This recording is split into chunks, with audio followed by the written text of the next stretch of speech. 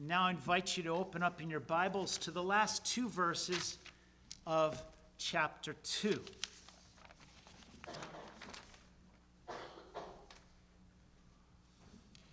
Genesis chapter 1. Genesis chapter 2, verses 24 and 25.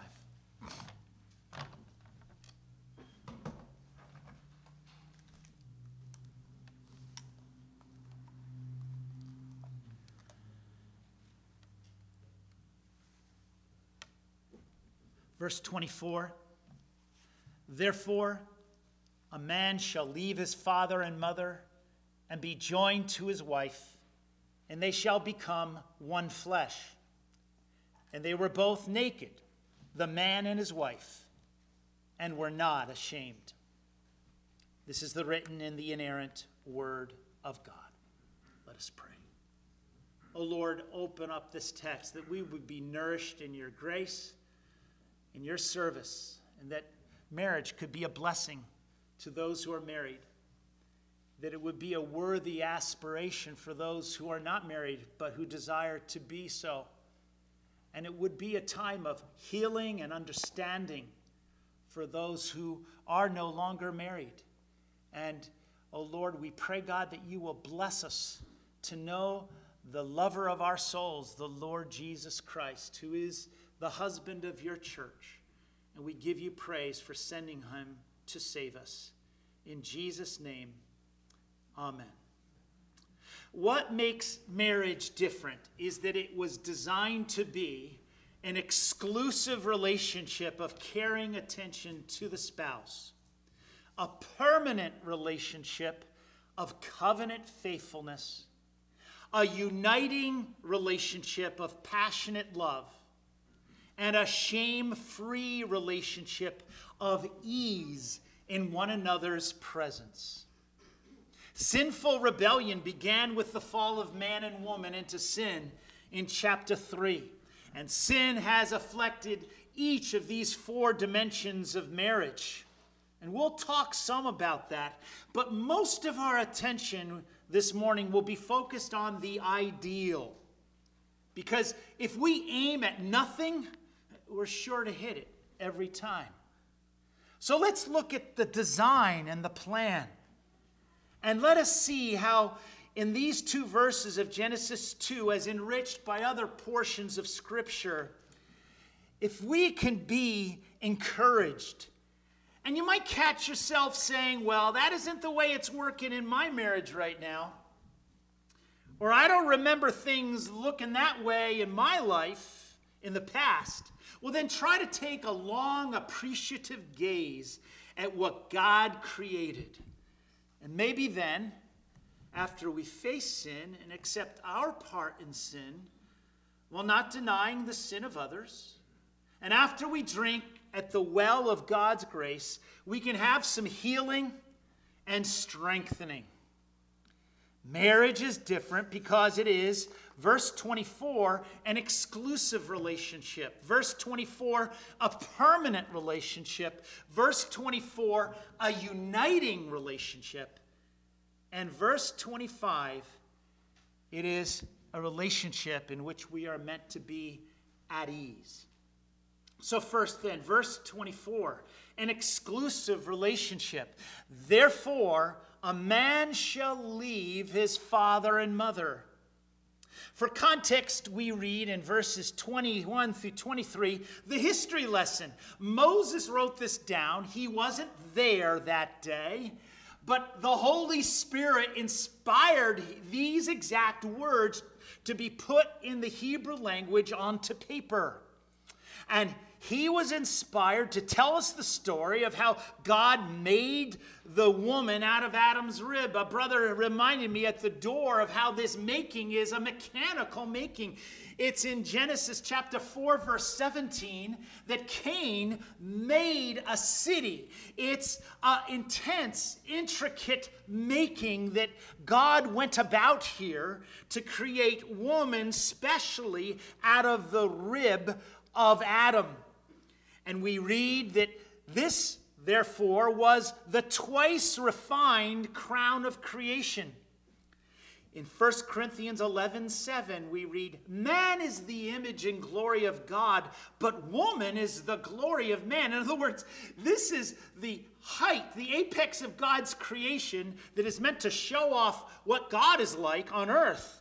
But then he goes the extra step, but woman's the glory of man. That's where you get biblically this whole idea of woman being the crown upon the head of man. For man is not from woman, but woman from man. This is the twice refined creation. Man was refined out of that dust, and woman was refined out of the rib. And God made this woman for that man, as it says in 1 Corinthians 11:9. God made the woman for the man. Now, having given this history, we see in verses 24 and 25 that Moses lays down the divine institution. He says, okay, you saw what happened there in the garden. Now look, verse 24, "Therefore," this is meant to be a pattern for you. "Therefore, a man shall leave his father and mother." You may have remembered it said in the King James Version, you need to leave and cleave. Well, this leaving part is where we get the idea of an exclusive relationship, even in relationship to parents. Now, we're familiar that marriage needs to be exclusive with regard to other women for a man or other men for the woman. There's exclusivity. Johnny Cash puts it, "I find it very, very easy to be true. I find myself alone when each day is through. Yes, I'll admit that I'm a fool for you. Because you're mine, I walk the line." Oh, until he didn't walk the line. Oops, sin. He left his wife that he was singing that to in the 50s and took up with another country music star. This is where the reality comes in. This is where the sin comes in. We always have to grapple with the fact of exclusivity and that this is a critical aspect, that we don't allow adultery to invade our relationships, but also that we don't allow parents to invade the priority of this husband-wife relationship. Now, John Calvin writes this: "The leaving of father and mother is said not because marriage severs sons from their fathers or dispenses with other ties of nature, for in this way God would be acting contrary to himself. God has given us parents for a reason. He says, honor your father and your mother. But that honor, as you move into adulthood, is no longer obedience, but rather honor. You give a listen to your parents, and then you move to make your decision." And Calvin goes on to say, we should make it a point of conscience not to separate a father from his son, but it is a still greater wickedness to dissolve the bond which God has preferred to all others. The husband-wife bond is preferred. And in my family, I had to defend that bond, not so much against parents. I think my father and the Koistras did a great job in staying out of our business. I had to protect it from the kids. Children have a way of invading marriage bonds in a way so to distract husband and wife from the priority of that relationship, inserting themselves in to make them number one. So I have to say, I am been blessed by 4 children who are now adults who by the grace of God love Jesus and are walking with him. But as they grew up, I had to preserve, and I told them to their face, again at the supper table, I said to them, listen, my wife is number one in my life, and you are blessed to get her attention. And please respect us as husband and wife. Not those exact words, but I remember addressing them face to face. You have to protect the relationship and not let the children run the household. Now, the bond preferred means that there's one first priority for the husband, and that's the wife. And the first priority for the wife is the husband. You see, we gain an explicit principle of reciprocity in marriage from the New Testament. It says here, therefore a man shall leave his father. But I want to take you to the New Testament.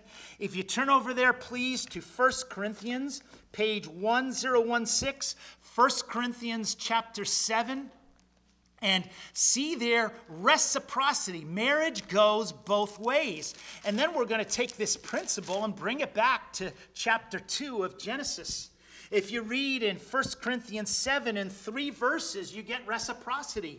Verse 3, let the husband render to his wife the affection due to her, and likewise also the wife to her husband. Both spouses in the marriage have sexual expectations, but they are not unbridled expectations, as we read on. Verse 4, the wife does not have authority over her own body, but the husband does. And likewise, the husband does not have authority over his own body, but the wife does. You see the reciprocity. It declares that in the marriage bed, that the husband cannot unilaterally force his wife to do something because he has authority over her body. The reciprocity that Paul lays down immediately establishes that the woman has just as much authority over the husband's body as the husband has over the wife's body. The wife has just as much right to say stop to the husband's body as the husband has the right to make a request. So as Bible-believing Christians, we can't twist this verse to suit the passions of men or the passions of women, like some off-base, misguided fundamentalist writers like Bruce Wilkinson done. He was the guy who wrote that Prayer of Jabez, which is totally off the wall, and his book on sex is totally misguided regarding this point. We have a reigning secular culture, and some evangelical fundamentalists have bought into it and neglected the love aspect. It's love which is meant to be displayed. And the reciprocity continues in 7:14. For the unbelieving husband is sanctified by the wife, and the unbelieving wife is sanctified by the husband. Otherwise your children would be unclean, but they are holy. And so we see here, they are holy. And the husband sanctifies the wife if she's an unbeliever, in the sense that this household becomes a place where Jesus can be shared. And the wife sanctifies the husband in the sense that this household is a place where the gospel can be talked about. And this doesn't mean that they're holy unto eternity. Children aren't holy in heaven based on their parents' faith, but they're set apart so they can hear the gospel, and then they believe for themselves. Now, this biblical principle of reciprocity we bring back to Genesis 2:24, and it means that women also need to leave their parents for the sake of devoting themselves to their marriage. It's not that they disrespect their parents, but in the same sense that the husband devotes himself to the wife has to put the husband first in line in devotion. How you work this out in practice is a matter of biblically guided wisdom. But I would counsel you to avoid two extremes and end up in the middle here. The first extreme is living like you're still part of your parents' household, constantly checking in on every decision with mom and dad, where helicopter moms or F-15 overly protective dads are constantly swooping in to weigh in on decisions. Like the comment begins this way: not wanting to interfere, but, oh, that is a dangerous start for a father or a mother talking to an adult couple. The second extreme is to live like you don't have a parent, and you never ask for their advice or act as if you don't need their wisdom. that you refuse to make the phone call or reach out face to face to both sets of parents to talk over big decisions, like choosing a church home, like buying a house, like changing a job. The wise parent will give advice when asked, but not imply that they have the last word. The wise married son or daughter will, with his spouse, make the ask. Leave. The second point, marriage is different than other relationships because it's a permanent relationship. The phrase here in verse 24, and be joined to his wife. I really like the King James. It's so much more vigorous. He shall cleave to his wife. It's a covenant of marriage where you hang on for dear life through thick and thin, so that both partners have the security to be image bearers of God without the uncertainty of always wondering, is this going to last? Rather, you're confident that it's going to last, and therefore I have room to grow and room to be sanctified by my partner. And I can be vulnerable to them about my weakness without the fear of them dumping me. Now, I know of no other relationship that's permanent like marriage. When you join a local congregation, you become a part of Christ's church, not just this local church. We certainly urge stability here. We don't think you should be changing churches every couple of years from here to there. Sometimes people do that when they face a difficult time, and the advice you least want to hear from an elder or pastor is sometimes the word you need from God. And it will help you grow in your sanctification, but people leave. However, being a member of a particular local congregation is not permanent. For false doctrine can invade a church, or physical or sexual abuse can erupt in a church. And in that case, you need to ask the elders to bring correction. And if that doesn't work, you can ask the Presbytery, which is our group of 15 churches across New York State, to address the issue. But if that doesn't work, sometimes you have to leave. This is not a cult. It's a loving congregation built on the truth of Jesus Christ, with accountability built in with elders, and a presbytery which governs the elders. Now, by way of contrast, marriage is permanent.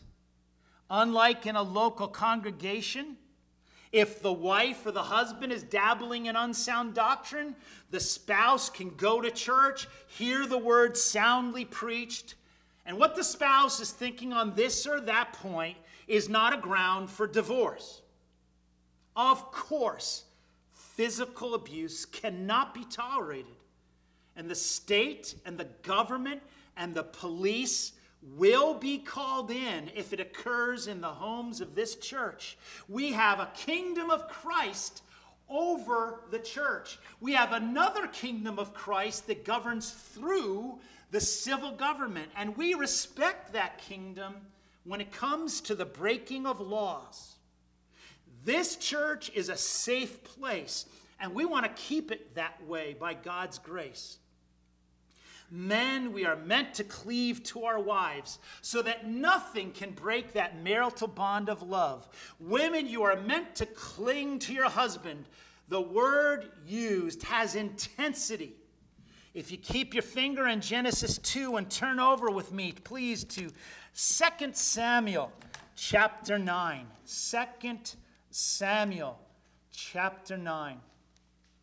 And there we read of a warrior associated with David. 2 Samuel 23, 2 Samuel 23, and that's on page number 297.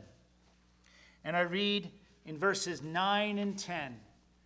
And after him was Eleazar, the son of Dodo, the Oahite, one of the 3 mighty men with David, when they defied the Philistines who were gathered there for battle, and the men of Israel had retreated. He arose, this is Eleazar. He arose and attacked the Philistines until his hand was weary, and his hand stuck to the sword. In the King James, his hand cleaved to the sword. He didn't let it go. In fact, he was holding that sword so long they practically had to peel his fingers off the sword so he could end his day. And that's the way, men, you need to cleave to your wife. You need to make her top priority. And it's like going to battle for the sake of marriage. Like Eleazar went to battle for the sake of his commitment to his king, David. We go to battle for our marriage for the sake of the Son of David, Jesus Christ our Savior. You should cling to her and fight against your own sin. You're not fighting your wife, you're fighting your own sin. You're defending your wife in a corrupt culture.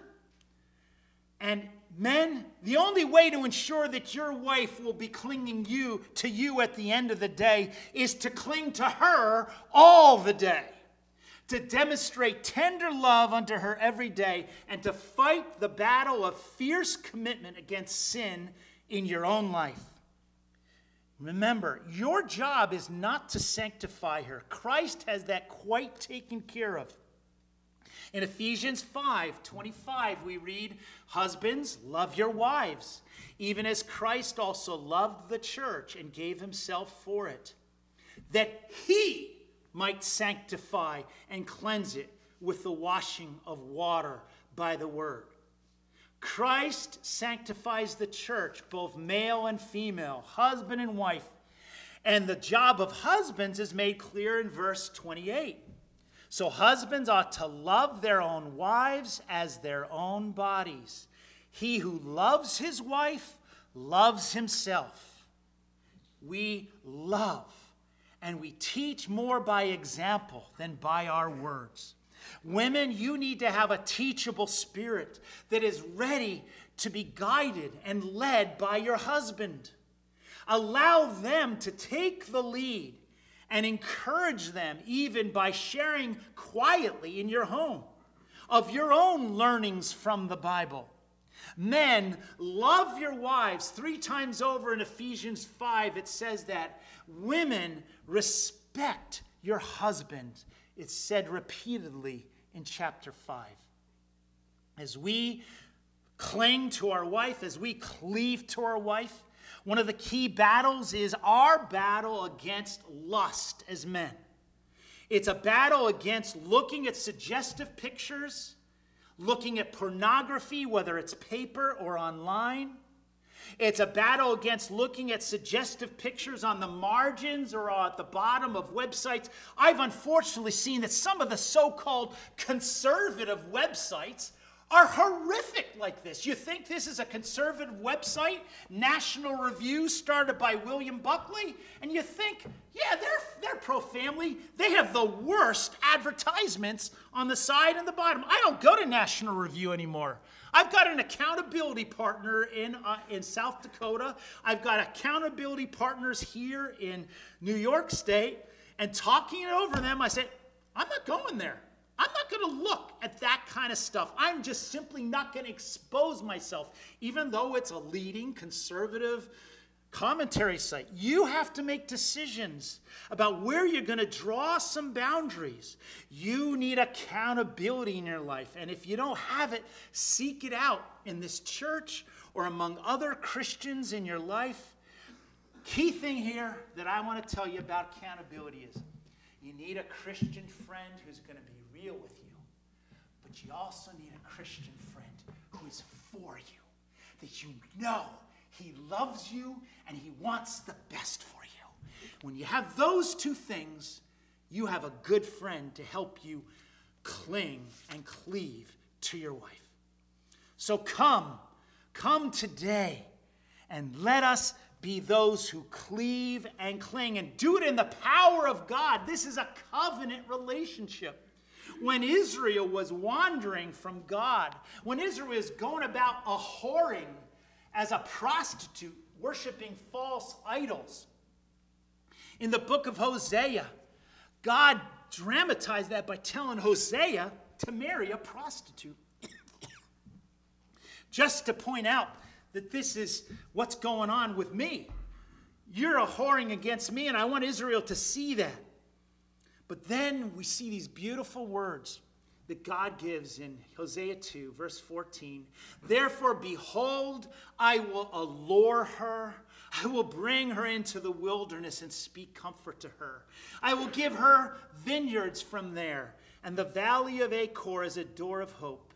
She shall sing there as in the days of her youth, as in the day when she came up from the land of Egypt.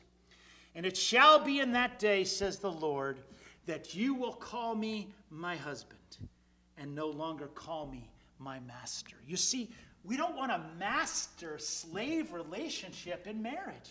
Husbands are not the masters. This is what the Bible says. So exercise your authority gently, men. Instead, let your wife say, wow, you're my husband and I love you. So we cleave according to the steadfast love of God who loved his people. Third, this marriage is a uniting relationship, and they shall become one flesh. This is a reference to what can be called the act of marriage. And that uniting physically is accompanied by emotional union of closeness, where we begin to understand one another from the inside out. As we talk to one another, read one another's body language, and open up relationally without holding back. Sex is a picture of that. Just as we don't hold back in bed, we don't hold back verbally and emotionally day to day. We are there for one another totally. The physical union is always a call in a married couple to closeness in every aspect of life. And when on top of that, the husband and wife are both believers in the Lord Jesus, it also points to a spiritual union. We may not have the same views on every matter, but there is a basic agreement that Jesus is my Savior, his word is my authority, and I want to live that out in the fellowship of Christ's church. The power of physical union to draw two people together, a husband and wife, is a great blessing of marriage. It's fun, and it's also important. Its effects are not limited to the bedroom. It's a uniting which draws us together to sacrifice for one another. Husbands sacrificing for their wives as Christ sacrificed for the church.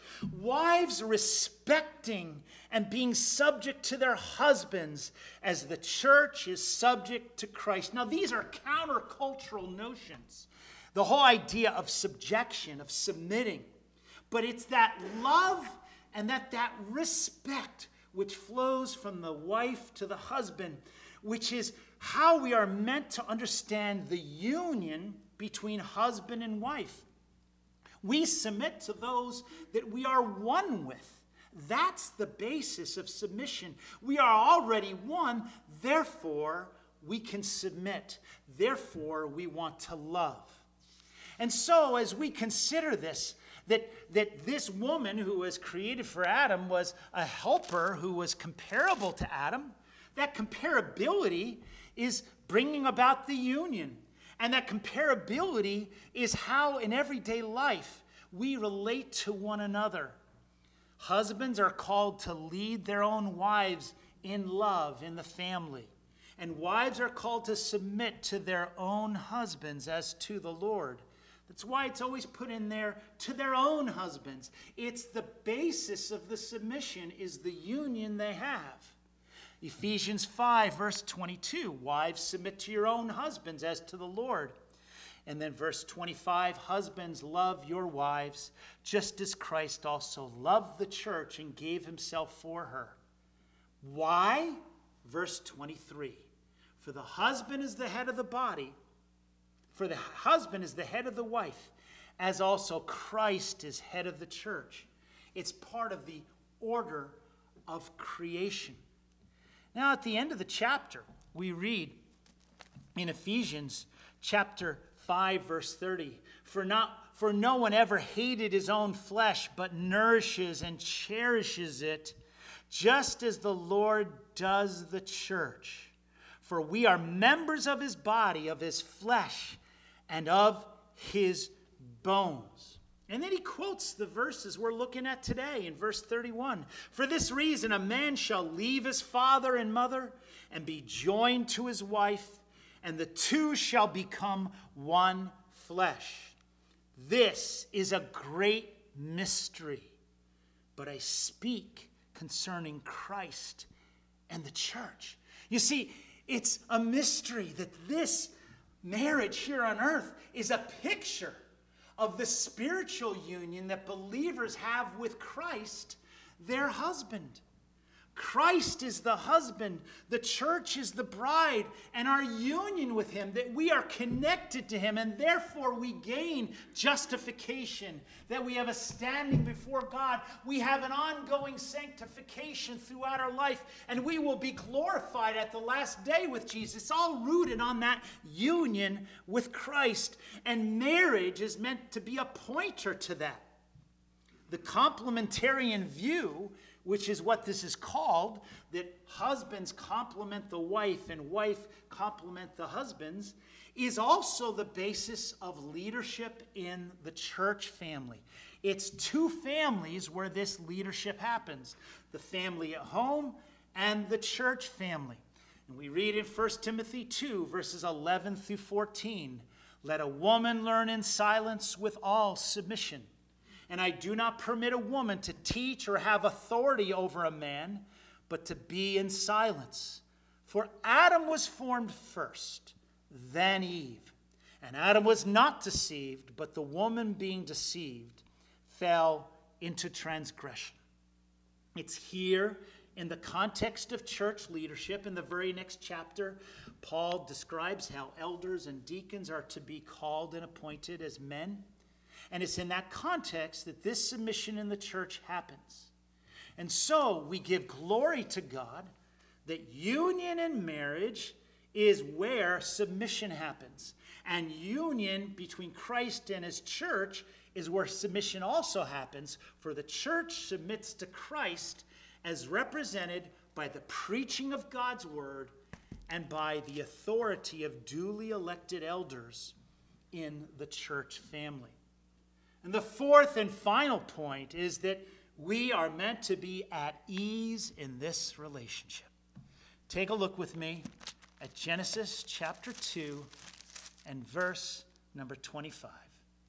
And they were both naked, the man and his wife, and were not ashamed. Two commentaries brought out this word, at ease. And I just think it's a beautiful way to say in a positive way, what does it mean not to be ashamed? It means that we're at ease with one another. I'm not ashamed. I have no reason to cover up. And in marriage, we don't have to cover up physically, emotionally, intellectually, or spiritually. We are meant to be at ease in this relationship. For the man, it might just be that the woman's job is to make him feel like the king in his castle. That he doesn't have to put on and put up with what's going on out there in the world. That here's a space I can just relax. And for the woman, the man would make this to be a haven, a place of refuge, a circle like the Shire in Lord of the Rings, a safe place where she can make her life abundantly beautiful as a wife in that home. And the man should protect that, and the woman should protect that for the man. And yet we have to face the fact that we're not always at ease with one another. There are times of shame. And it's because of sin. Adam and Eve fell into sin in chapter 3. They tried to cover up using fig leaves, and that didn't work. So God provided another source, which we'll get into. It was those animal skins. He did what they could not do. And he did, by grace, what we could not do, by sending Christ to the cross. And we as believers need to walk in the grace which Jesus Christ extends to us individually and forgive our spouses. We are forgiven a mountain of sin. We need to forgive our spouses' sin. As it says in Ephesians 4:32, be kind to one another, tender-hearted, forgiving one another, even as God in Christ forgave you. And then in Romans 15:7, accept one another. Then, just as Christ accepted you, in order to bring praise to God. Accept. That's that whole idea of being at ease. Thomas Taylor, the Puritan who's quoted in the bulletin at the beginning there, wrote it this way. All married persons must above all things love, respect, and cherish grace one in another. Cherish the grace in your spouse. Cherish the grace in your home if your spouse is not yet a believer. Respect and cherish grace one in another. Ground not thy love upon beauty, riches, portion, youth, or such failing foundation, but pitch it first in God and grace, and it will take hold. Unquote. This is how we live without shame in the presence of our spouse, being honest about who we are without fearing rejection, because we count on the grace of Christ, the love of God which we don't deserve. How often have I not deserved the love of my wife, Lois? And yet she gave it to me, because she has been loved by Christ first.